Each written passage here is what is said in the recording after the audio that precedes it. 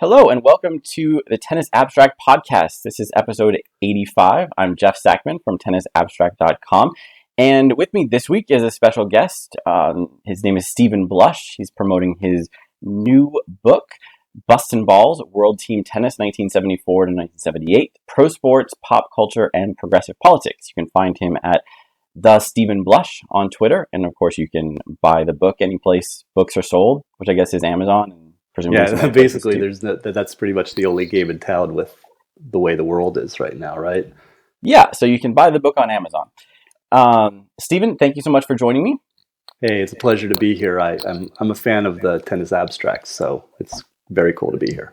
That's what I like to hear. I always joke about having between 3 and 6 listeners. I promise there's more. I need to be careful about that when I'm attracting potential guests like you. We do have more than 6, at least 8, and now that you've said that, I think we're up to 9 in the official count. So this is an exciting day for everybody. So Stephen's book is pretty self-explanatory from the title, World Team Tennis 1974 to 1978. And I'm guessing most of my listeners have either been to a World Team Tennis thing in recent years or seen it on TV, at least have some idea of what it's all about. But one of the things that's striking is even though there's a pretty clear linear relationship between World Team Tennis in the early days in the 70s and now, it's very different. So Stephen, let's start with that. Like, if you're trying to explain 1970s World Team Tennis to someone who only knows it from World Team Tennis these days, what's different? What would take them by surprise if they were teleported back into that experience? Well, you have to remember that this all comes out of the Battle of the Sexes with Bobby Riggs. And if you've seen the Battle of the Sexes film or a little of that story, it was a very big cultural moment aside from the tennis aspect. And Billie Jean came with this idea of gender equality through sports. This had been going on for a little while. If you've seen the Battle of the Sexes, they talk about the formation of the Virginia Slims Tour. And, there was not equality for men and women in terms of pay. Billie Jean and Larry King, her husband, had this idea of equality on the court. They used the word intersectionality to describe what they were selling. So, did they really use that word then? It was used I found it in the World Team Tennis magazine, which was their product. Wow, I thought that was you making kind of a wordplay in the book. I had no idea that even the term was around that long ago. Yeah, I was obviously attracted by that word, but I think it really kind of said it all. The idea of, I guess I should go back as to how I knew about this was, it turns out that I had actually seen a match on TV with a cousin of mine, and I did always have this kind of memory in the back of my head, and that I was able to affirm recently with my cousin to say, because he was a big fan of it. But I was watching American cable TV, and the Madison Square Garden in New York has its own channel. And they have that part where they go back into the vaults, where they find old boxing matches and, from the 1930s, things like that. So I turn on and there's Billie Jean King showing a 1978 match between the New York Apples and the Seattle Cascades.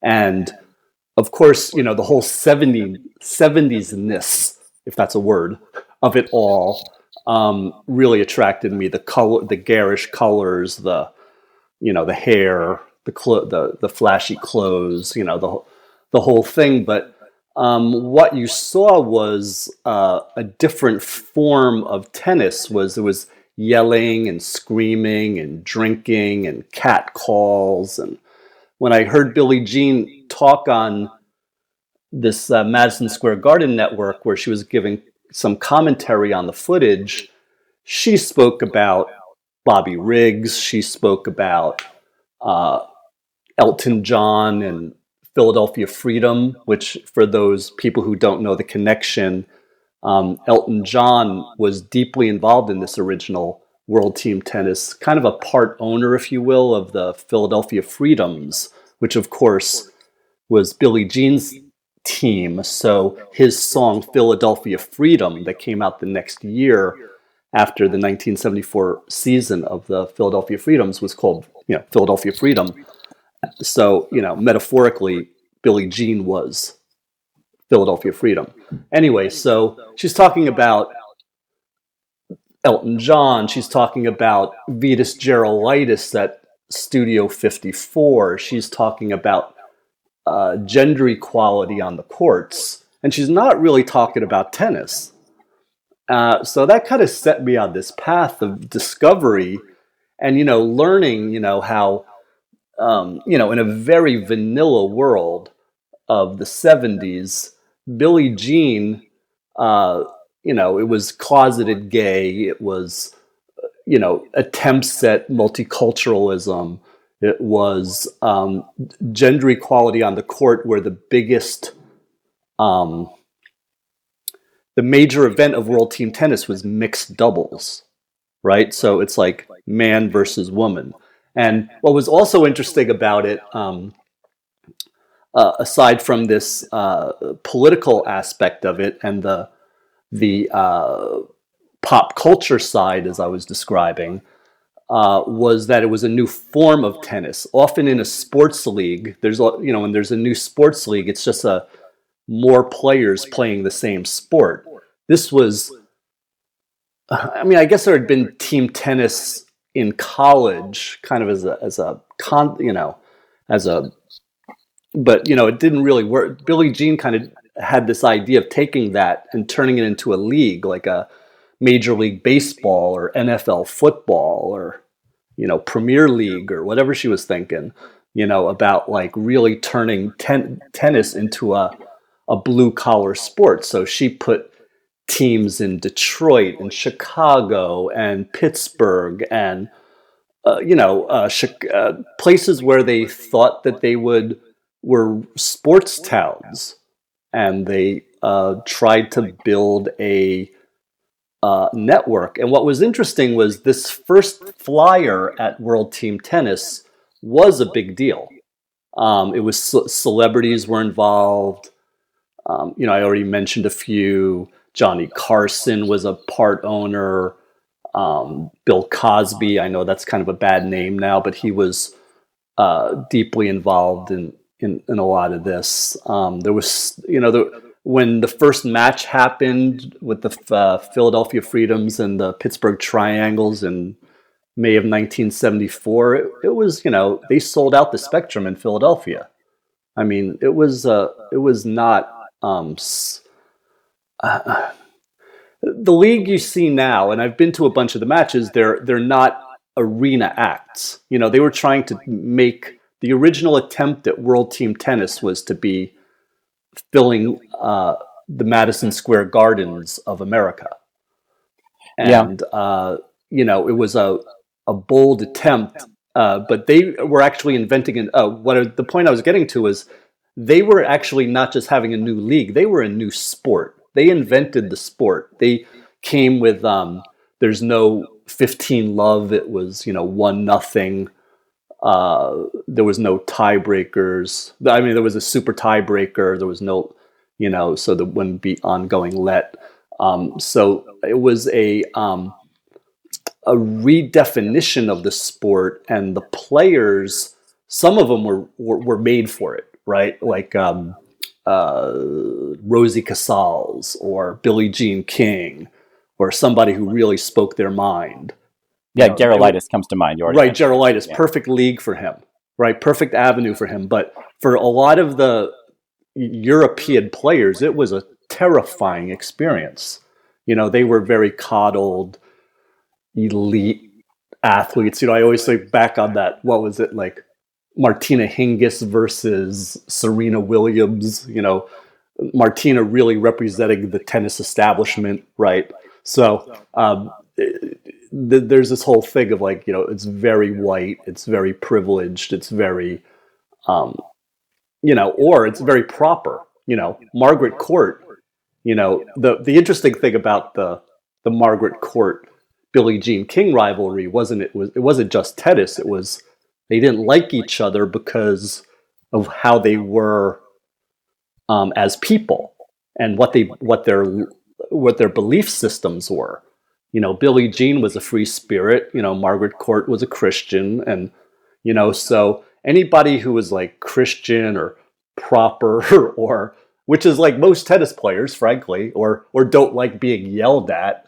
I mean, if you think of tennis as like the ultimate in concentration, and you go to a Detroit Loves match where they're serving $2 whiskeys and people are screaming, it really threw people off their game. You could imagine what was being said, especially in the 70s, where there was not political correctness. What they would say about it. A chubby like a woman wearing shorts instead of a dress, they were going to get it like so bad for their butch thing, right?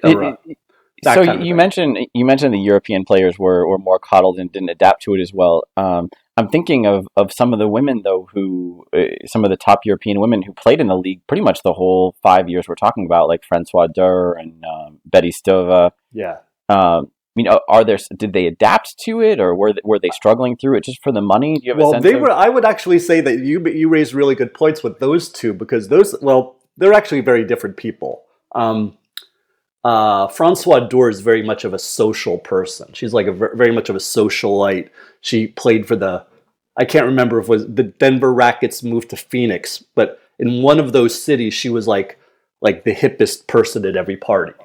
Yeah, you said that. I noticed that line, the idea that François Durr was suddenly the hit of every party on the Denver social scene. And I'm thinking, like, 1976 Denver? What kind of social scene are we talking about? Is there a high bar to clear? Sorry if anybody's listening from Denver. I don't know.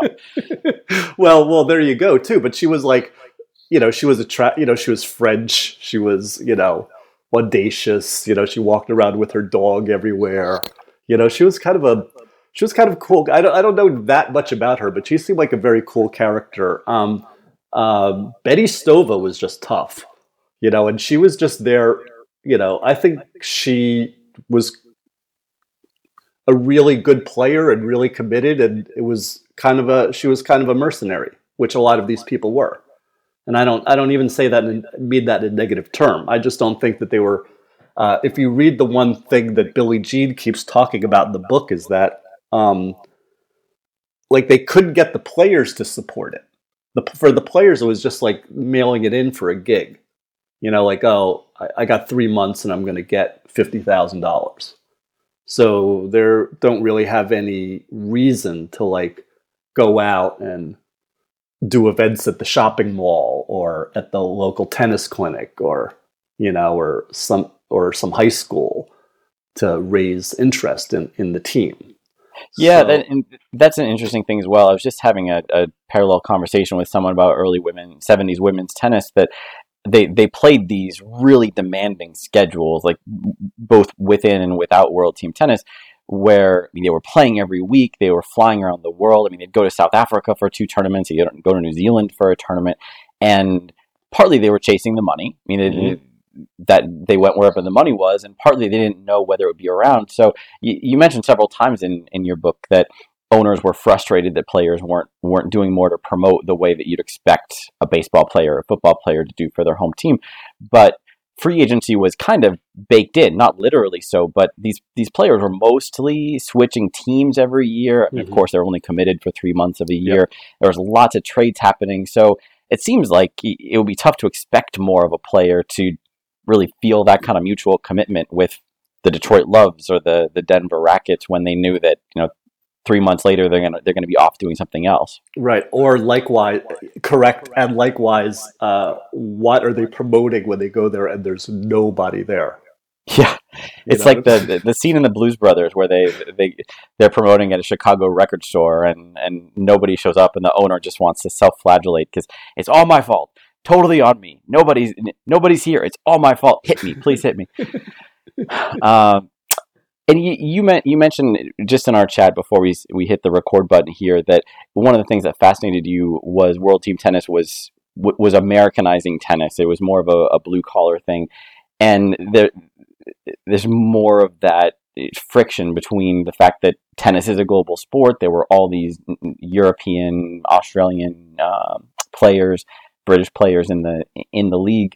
How does that mesh with the idea that it's World Team Tennis? We're attracting players from all over the world, but it's this very American thing. How did that friction come out beyond just players having to deal with heckling?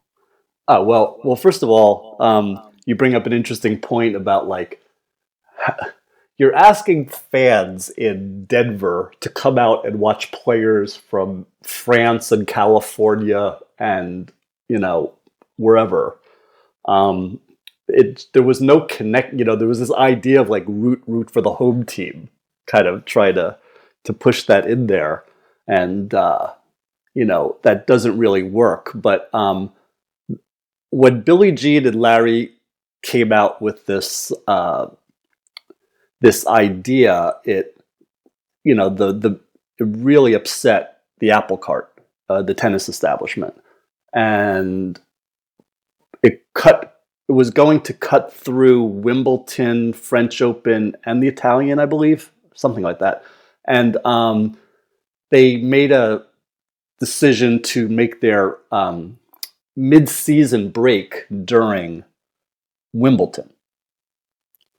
So that kind of got them off the hook with the British, but the Italians and the French like really went to war on this one. And if you could imagine now that in 1974 in the for the Grand for the Grand Slam, getting my sports confused. Sorry, the winners of the Australian, the first tournament of the year, were Jimmy Connors and Ivan Goolagong, and then they got banned from a bunch of the tournaments afterwards, so they could not have a chance to win the Grand Slam. But then they made the cardinal sin of signing with World Team Tennis. Jimmy Connors 1 year with the Baltimore Banners, and Yvonne for a couple years with Pittsburgh Triangles before they went out of business. And I think she got pregnant around that time too. So that was kind of the break, or I don't know too much about her career after that. Did she have a 80s? Yeah, career? she was quite successful after that. I think I forget when she became number one, which we now know but didn't know at the time. But I think that was a little later on, and I think she won a slam around 1980. Oh, okay, great. Yeah, see, I didn't even know that. So anyway, so that's kind of major. Where you actually ban the players from the upcoming tournaments, and everybody tried to talk it out, and there was no talking it out, and it was just like, how do we destroy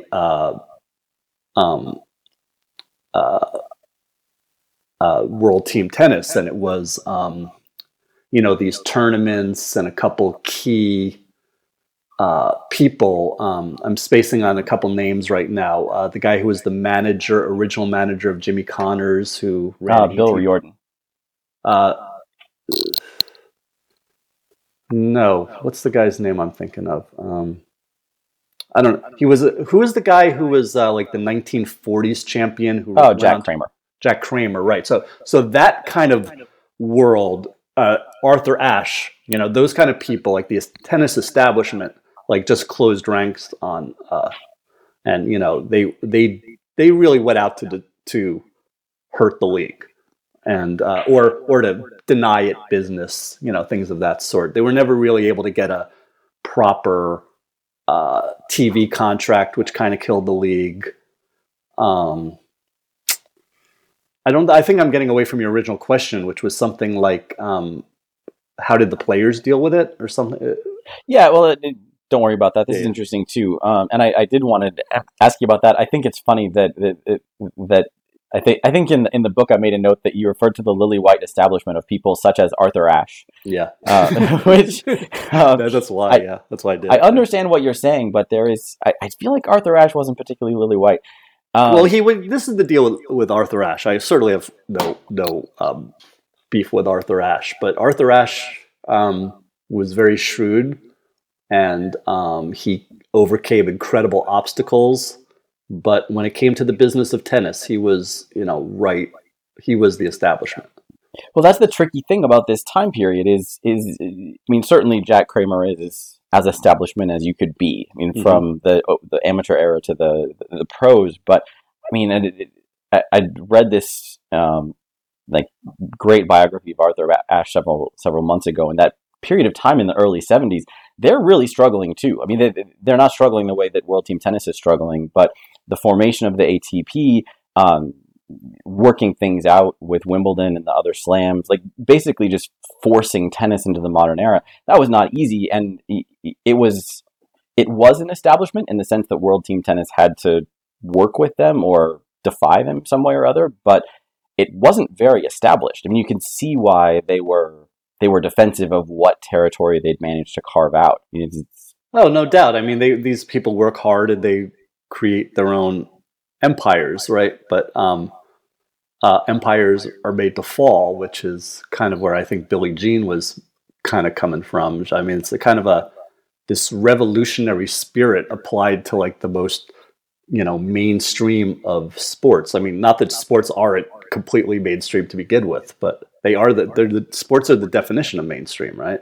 In many ways. Yeah, and this was not just happening in tennis at this time. So there's a boom in upstart sports leagues in this, let's say, Correct. 1965 to 1985. Yep. You mentioned them a couple times in the book. We have the ABA, which is probably the most famous, the basketball league. There's one in hockey. There's one in football. And there's some overlap between the ownership groups. I mean, there's people who just really want to get into sports. It also occurred to me that it's the same kind of impulse with all the expansion happening, even in the established sports.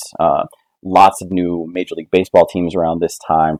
Like the whole sports world was changing really fast. And you said in your introduction that it turns out fans didn't really want new and different. Right. Even though there's all these promoters who were putting up a lot of money to bet that they did.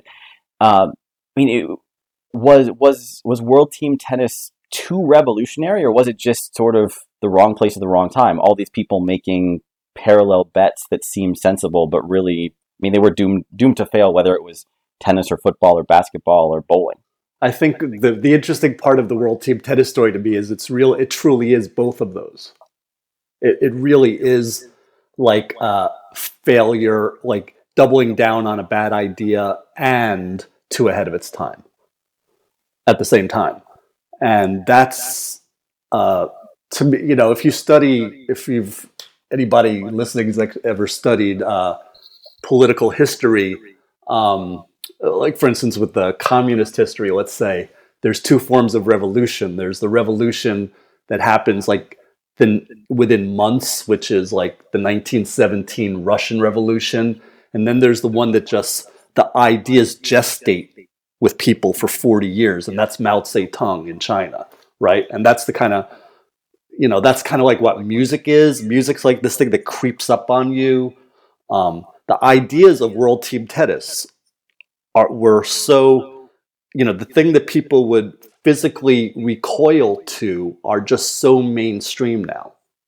And that is the visionary aspect of this league. That is really what fascinated me about this story.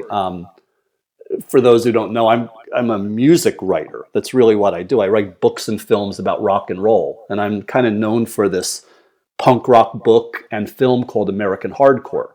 And American Hardcore went to Sundance and released theatrically on Sony Picture Classics. And the point of saying that is not to name drop, but the fact is that it got popular and accepted on a bigger level, because I wasn't just talking about, was Henry Rollins the singer of Black Flag, or were the Bad Brains this black band? I was talking about like radical kids in the Reagan era. So there's like a subtext to the story, and the overriding subtext that I found in the World Team Tennis story is this political firebrand side of Billie Jean, which is the kind of the roots of what we now call progressive politics. And there was this rock and roll, sex and drugs and rock and roll lifestyle of the 70s that it all crosses over with. So it's, pop culture and pro sports and progressive politics, that's why those words are the subtitle of the book. And so there's a big gender equality aspect to this, and that's a note on which World Team Tennis was successful, at least in terms of putting men and women on the same court, playing against each other.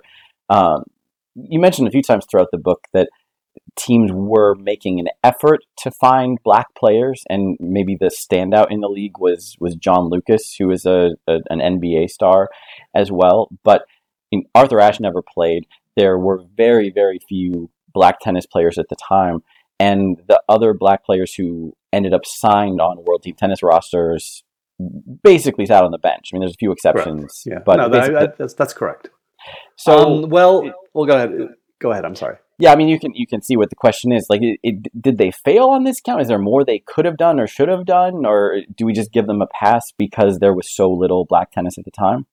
Yeah, in America they have a thing called affirmative action, and there's people who say it's good, and some people say it's bad. They were coming, but it's certainly coming from the right place. The idea of affirmative action. So I think that was kind of a 70s idea. So I think they were really trying. They were really stung when Arthur Ashe told the Cleveland Nets to go fly a kite. He just didn't even. I don't think he took a phone call with them. I think that was really crushing for Billie because that was her idea of where she wanted to go with this. She wanted to. It was really important to have these kind of players there. But there was the problem was that there was just a huge drop off in skill level, and John Lucas was the number 2 black tennis player in America, and he was a college player at the University of Maryland who did pretty well. He made it into like the latter rounds of the NCAA finals, and he was considered just a raw talent. Like, he had no real feel for the game because he was really a basketball player. In fact, that's why he wanted to be involved in World Team Tennis, was just kind of to sit and learn a little bit too. That's why his salaries were so low. The point about the thing about black players in American tennis was that there's actually a long history to it. This was not just like Arthur Ashe came out of nothing. There's a whole history of black society, that kind of W.E.B. Du Bois kind of cultured black class, and tennis clubs from Philadelphia, D.C., New York, in those kind of in their neighborhoods. So there was a history of black tennis. Bill Cosby's probably kind of comes out of that. When he started doing the Jell-O commercials, he was also playing tennis all the time. So this was not like a completely random racial equality grab. I think there was like a history of black tennis players, and I think there was an attempt to make them attempt to have it work out. I mean, Margot Tiff was probably the closest to a player who could compete on that level, and she's another player who barely played. But she was one of the original Virginia Slims players.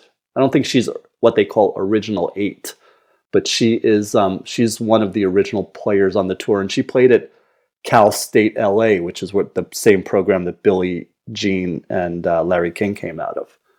So, she was a pretty serious player, but if you know anything, I mean, we do know that there is a very fine line in sports between between excellent player and star. Yeah, and especially in World Team Tennis, because if you're sending somebody out there to play women's singles, then you could be sending her out to play Chris Evert or Francois Durr, or some of the absolute greats of the game. So there's not really a training pipeline. I'm trying to remember who it was. It was like Sue Barker or Stephanie Tollison, like one of those kind of players, or Diana Diane Fromholtz, like one of those kind of level players who was like the number one player on their team in World Team Tennis, like the number one women's singles player. And like every night it would be Billie Jean, Chrissy, Martina. Uh, the worst one was Betty Stova. I mean, they were getting killed out there. The story of the Baltimore team, their one season, it's like I think the women won one game or something like that. I mean, yeah, I mean, you mentioned that a lot of men didn't sign up. I mean, Arthur Ashe wasn't alone in not taking World Team Tennis's money. There were certainly lots of male stars who did play, but it wasn't as universal. Whereas with the women, they didn't have as many paying options out there. So at some points, it was basically 10 of the top 10 playing somewhere in World Team Tennis. So, and yeah, it was like playing on a college team where the only matches were number one versus number one. Yeah. So yeah, it was absolutely brutal stuff. And then 2 years in, Chris Evert shows up, and you've got to play her too. Martina Navratilova shows up, you've got to play her too. We were talking about John Lucas, and is one of the weirdest segues in sports, but still a natural one. Is the last year of World Team Tennis, he was playing mixed doubles with Renee Richards, the famous transgendered player, competed as a man early in her career, had gender reassignment surgery, came back to compete as a woman, played some on the tour, played World Team Tennis as a woman. I mean, if you want to check a box for World Team Tennis being revolutionary, this is certainly a box you can check. And one thing that fascinates me reading her story, both in World Team Tennis and in the broader context of tennis, is how there's so much friction when she first arrives, and people have to decide, how do we deal with this person who's unprecedented, doing this thing that maybe makes some of us uncomfortable. Some of them, just to be clear, some of them uncomfortable, not me. But then at some point it just goes away. So you clear all those hurdles, and then suddenly she's just Renee. She's just one of the women players in the league. I mean, is that your sense of what happened with her in World Team Tennis, that she was just sort of they were able to absorb her into everything else that was going on? Well, the struggle for Renee, I mean, obviously many struggles, but was to be accepted as a woman tennis player. And I want to say she was playing as Renee Richards, probably about 1974, 75. But for various reasons, she got drafted into the league and she didn't play one year. She underwent the league wasn't going to let her play unless she passed some DNA test or something. And that took her out of another year. Renee Richards was just really looking for a chance to play, and the idea of playing with John Lucas, it's interesting. I did an interview with somebody recently, and they said, so you point to John Lucas and Renee Richards as being revolutionary, and what's revolutionary about it? And I was like, what's not revolutionary about it? Yeah, well, to them it was like, that's so normal today. And that's like kind of what we were talking about before, about how normal this all sounds now. Like all this stuff about intersectionality or multiculturalism in tennis, or or whatever aspect we're talking about. I mean, it was just like a foreign language back there, So that I said, well, that's kind of like what that is, how revolutionary it was. And there's talk, there's a line in there where they become real buddies, and they're going to bars together after games. And the team they played on was called New Orleans, the New Orleans Nets. The Cleveland Nets had moved to New Orleans, which was like, Cleveland was probably the worst city in America in the 70s. So to go from Cleveland to New Orleans in 1 year is like, finding God, probably, for some of these players who had been on the roster. But so because they played in New Orleans, they were also called the Sun Belt Nets, because the Sun Belt, the South was just starting to become like a real populated area. So their idea was that they played everywhere from Lakeland, Florida, to Biloxi, to El Paso. They played the whole, Austin, Texas, Baton Rouge, they were, when they traveled, they were called the Sun Belt Nets. So these are the kind of cities that John Lucas and Renee Richards were going to in 1978. And there would be bar fights. People would drop. There's a story where somebody dropped the N-word on John Lucas, and Renee slugged the guy. Yeah, I think if I was going to pick a fight with somebody in a bar, it would not be an NBA player and Renee Richards. Yeah. I mean, that's just basic not being an idiot. Yeah, no, it's incredible.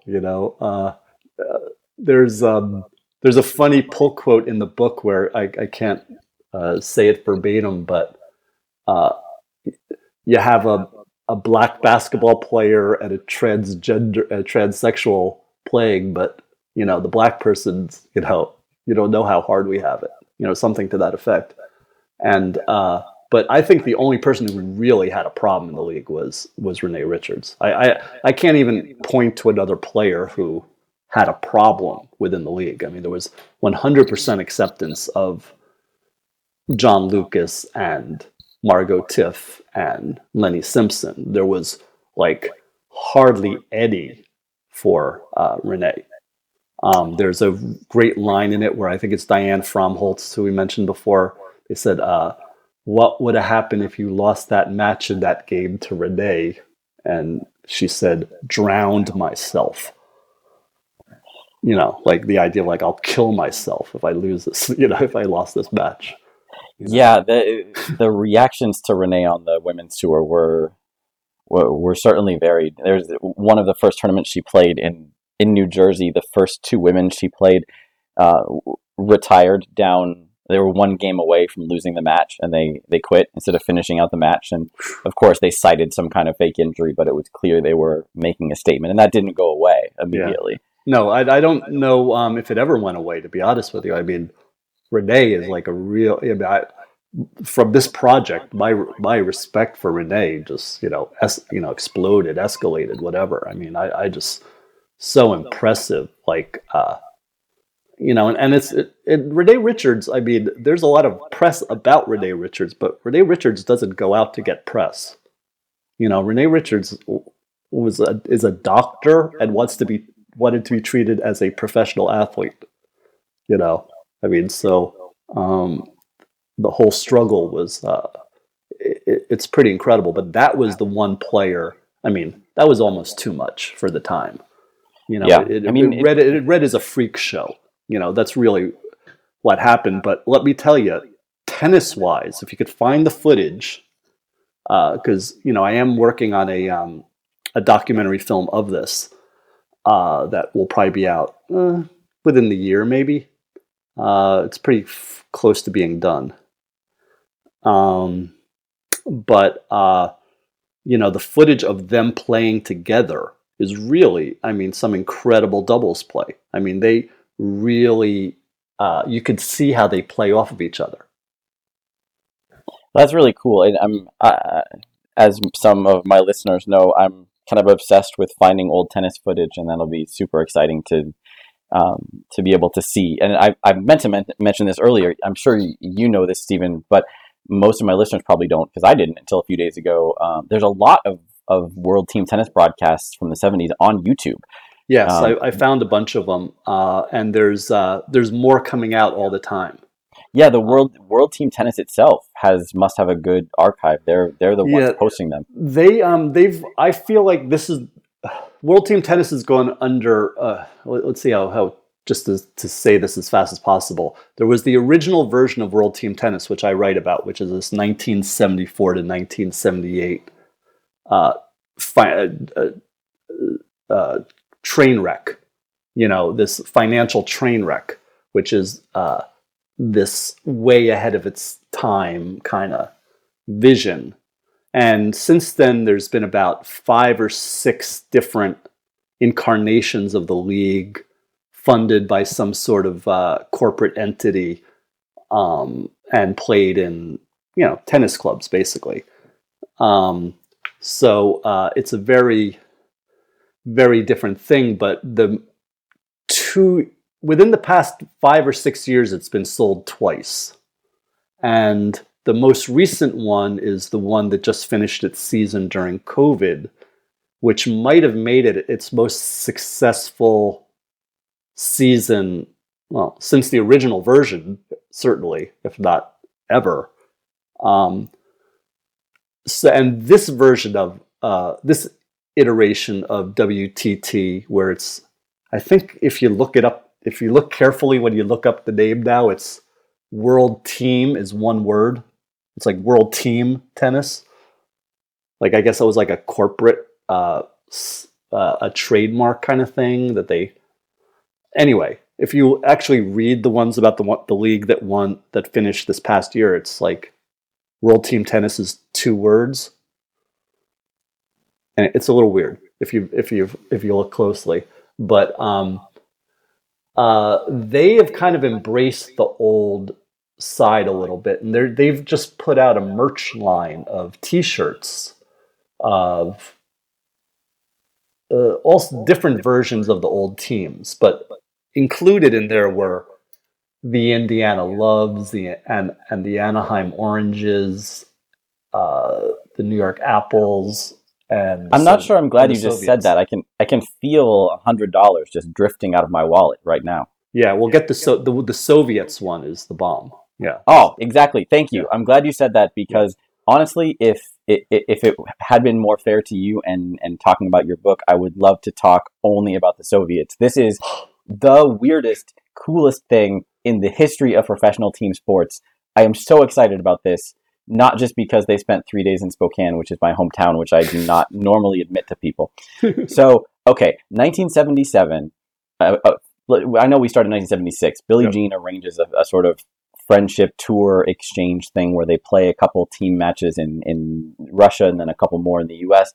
The result of that is 1977, the Soviet national team plays in Pennsylvania, well, sort of, as a member of World Team Tennis.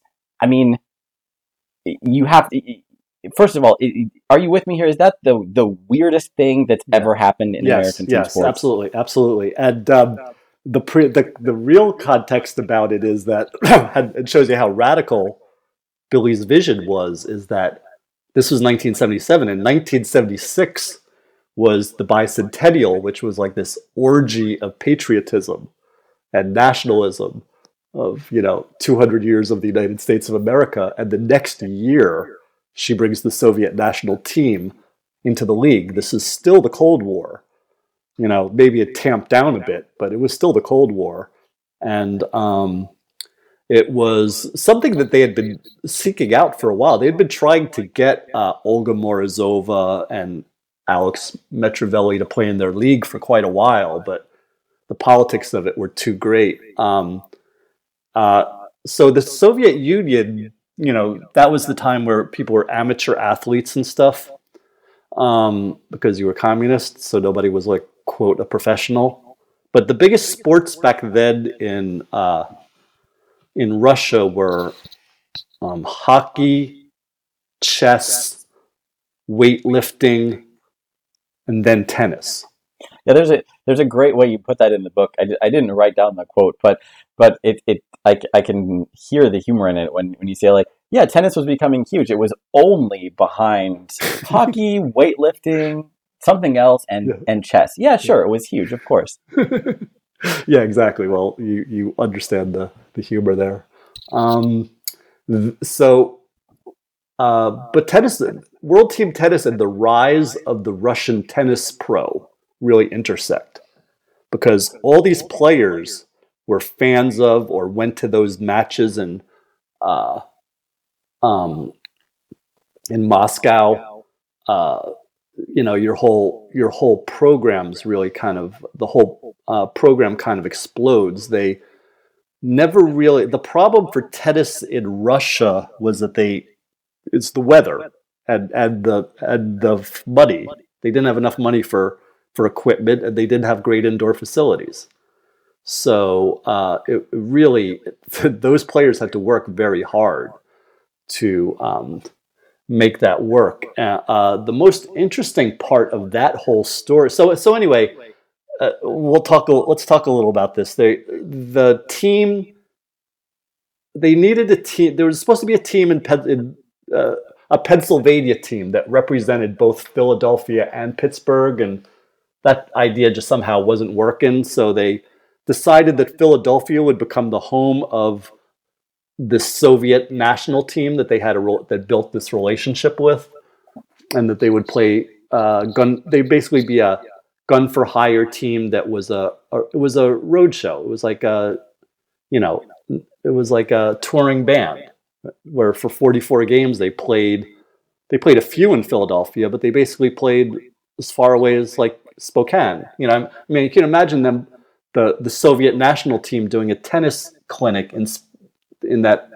area in 1977. I don't want to be a jerk and correct you, but no, you cannot imagine a Soviet tennis team doing a tennis clinic in Spokane. Certainly not in the 1970s. It's beyond bizarre, the whole story. Yeah, and the one part of the story, so obviously they didn't do very well. They won some matches. The most interesting match is the one where they played, we had President Jimmy Carter, and they played at the Carter. The Carters had been given a gift from the Soviet Union of building a tennis court for them, which I can only imagine the financial shenanigans that went on with that one. Why were the Soviet Union building this gift to honor Jimmy Carter in his hometown of Plains, Georgia? If they built anything to honor Jimmy Connors, that would really be something. That'd be even better. So there's this game that they play in Plains, Georgia, with Billy Carter and Bobby Riggs is there, and it's like this whole kind of craziness. So they get sucked into Americana. I mean, first of all, the Soviets had a lot of reasons for the Soviet Union wanted to, promote itself. It didn't have the best reputation in America, so they saw this as like a goodwill kind of thing. And they, like I say in the book, they also thought they could win this league. But the players were playing out of suitcases. Tennis is a game where you have to concentrate. So how are you supposed to, and this was the problem with the league in general, was like tennis is a game of, being grounded and confident and relaxed, and you're basically in World Team Tennis, you're living out of a suitcase. Yeah, so, I noticed as the league went on that became truer of more and more teams. I mean, the Soviets had the hardest of it all because they were basically barnstorming for 3 months, like you say, living out of a suitcase. But you already mentioned the New Orleans Nets playing as the Sun Belt team, traveling all over. It seemed like every team at some point was playing some of their home matches elsewhere. And it seems to me like that's kind of drifting away from the mission of the league. Like they're becoming this purveyor of tennis exhibitions to get the local fans to come out and see the star, and they're drifting away from the idea of, like you say, root for the home team, which is, I mean, probably the only way this works, isn't it? Yeah. Well, I think the league thought the idea was like, you buy, let's say you buy tickets for a tournament. You don't know who's going to be in the finals. You could have a couple upsets and have like a real stinker of a match that you paid a lot of money for.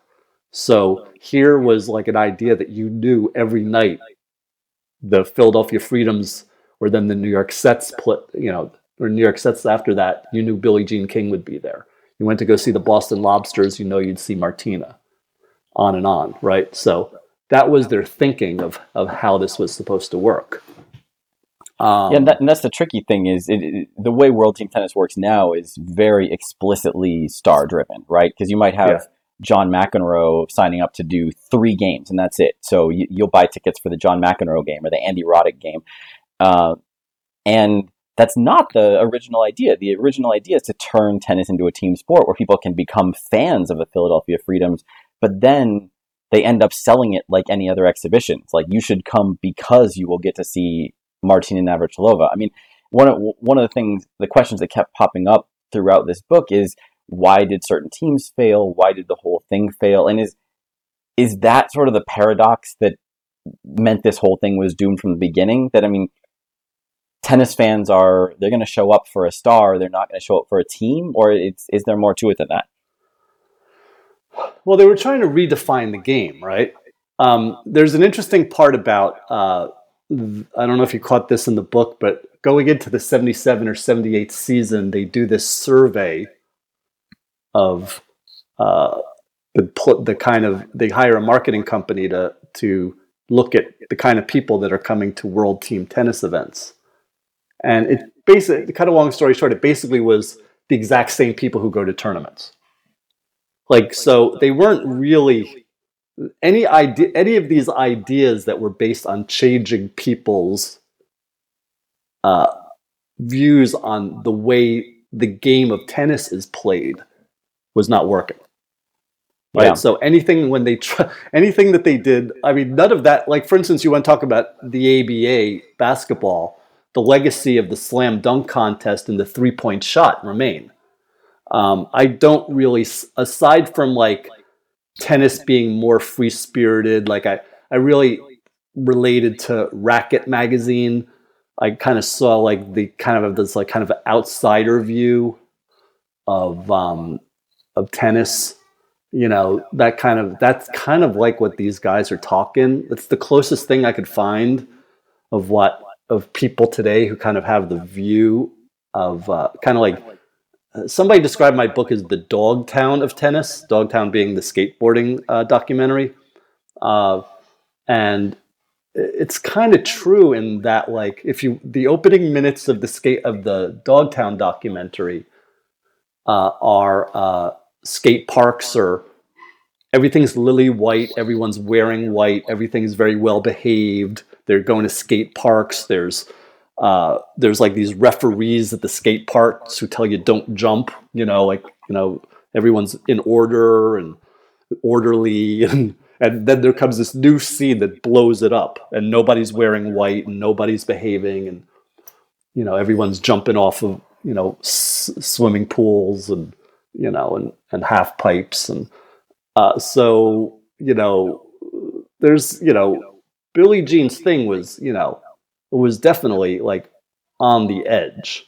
The idea of like these I mean, not just the fans. I mean, if you read some of the stories of the first couple of games, I mean, the teams are getting into it. It's yelling from one, the Philadelphia Freedoms are screaming at the Pittsburgh Triangles in the game, right? They're just screaming at them. They're like fighting. Ilie Nastase becomes the coach. He's playing in Hawaii. He's playing in Honolulu, Hawaii. Then he goes to LA and plays for Jerry Buss, the original owner of or the star owner of the, he owned the LA Strings, but then the LA Lakers basketball team. So, but these guys were, they were just misbehaved, radical. It was just like the whole thing was on the edge. So, it just didn't really fit in, it just, that didn't fit what tennis fans just really wanted tennis. They just, at the end, they just wanted tennis the way they had it. And that's the lesson from all these things of what I refer to them in there as like rebel sports leagues, the ABA and, this World Hockey Association and USFL or World Football League. People didn't want it. People didn't want freedom of choice with their sports viewing. There was the idea of in the 70s that anything goes, and we want to, everything's like a science fiction movie, and we want to like, and the 60s had just happened, and everybody wants to reinvent the world and reinvent things, but that really wasn't the case. Yeah, that's something it's super interesting to me, that there's all these new ideas, and they can become a laboratory for those new ideas to spread. Because some of the things that World Team Tennis has done eventually made it into tennis, and like you say, some of the ABA's innovations made it into the NBA. But for the most part, these were sideshows that eventually just faded away, and things mostly just went back to the way they were. And I was trying to think of counterexamples of startup leagues that succeeded, and a couple more recent examples are women's leagues like the WNBA, mm-hmm. or the National Women's Soccer League in the U.S. Yes, correct. Like they're not really providing a new product, except they're providing a great platform for very talented women that didn't exist before. So I mean, it's great that they're there, but they're not innovative in the way that the ABA or World Team Tennis was. And despite that, because of that, I don't know, they've been successful. I mean, to varying degrees and in different places, and you can caveat that all you want. But I mean, there's a lot of success there. They're doing a lot of things right, and they're getting rewarded for it. So it's just fascinating that there's some desire for something different, but then either there's not much, or people won't pay for it, or something. There's two kinds of sports leagues, as I've kind of learned, is that there's what the original World Team Tennis was trying to do, or the original, or any of these sports like NFL or Major League Baseball. They're driven by the fans. They're fan driven. They're the ones who buy the seats. They're the ones who buy the merch. And those are the strongest models. Then there's a lot of examples of artificial constructs, like I don't know. I mean, I went to one iteration of World Team Tennis, and I don't think anyone there had actually bought a ticket. They'd been given a ticket. They sit in the Bloomberg box. They sit in the Chase Bank box. They sit in some seats that were given away by people who work there. I mean, maybe there was like 200. There's like 200 people there, and I don't think. I mean, I didn't pay for my tickets, and I don't think many people did. So, and it's there's corporate backing on it. Like, a lot of people want to support Billie Jean King, right? It's like it's a smart political thing, and but I question whether, like, World Team. I mean, I'm not challenging World Team Tennis, but I kind of question as to whether it's more of like a corporate funded artificial construct, like and that might even be the case with if there's forces behind the WNBA, if the NBA is hiring like if WNBA is just being funded by the NBA as kind of like a smart business move in the long term. Like, I don't know how that stuff works. I mean, I haven't seen those matches to comment. But you have to look at sports when you see them on TV and kind of figure out which ones are real and which ones are, well, they're not real. They're just not, they're not organic, let's say. Yeah, I think the original World Team Tennis was organic. You asked what the difference was, in a nutshell. There was this organic sense of what Billie Jean was proclaiming, for sure. So, last question to wrap this up, to take a bit of a left turn here. You've mentioned already, you're known as a music writer. You've got this background both as a music writer, doing documentaries, DJing. You obviously know your way around certain music scenes. And here you are choosing to write a book about tennis. And this is a connection that pops up again and again and again. I'm constantly meeting serious tennis fans who turn out to be, concert violinists or jazz saxophone players like me, or something nice like that. This connection is incessant. And I mean, granted, most of the connections aren't between tennis fans and experts in punk music, but I still think there's something there. I mean, what do you think? What do you think drives this? Why are the same people attracted to tennis and music? I think there's something. I wouldn't say there's something musical about it, but there's something very creative about it. And I think you are correct. I found in my research of this book, I was stunned by the people that I know from my world who were not just tennis players, but were like World Team Tennis fans even. So I think it's kind of like this dirty little secret of people who might not talk too much about these connections. I think it's a really intellectual, despite what you may have heard of any musician, even punk rock or otherwise, or a classical musician. I mean, they to do this kind of stuff, you have to be smart in a certain way. You have to be cerebral. And tennis is the most cerebral game, if you ask me.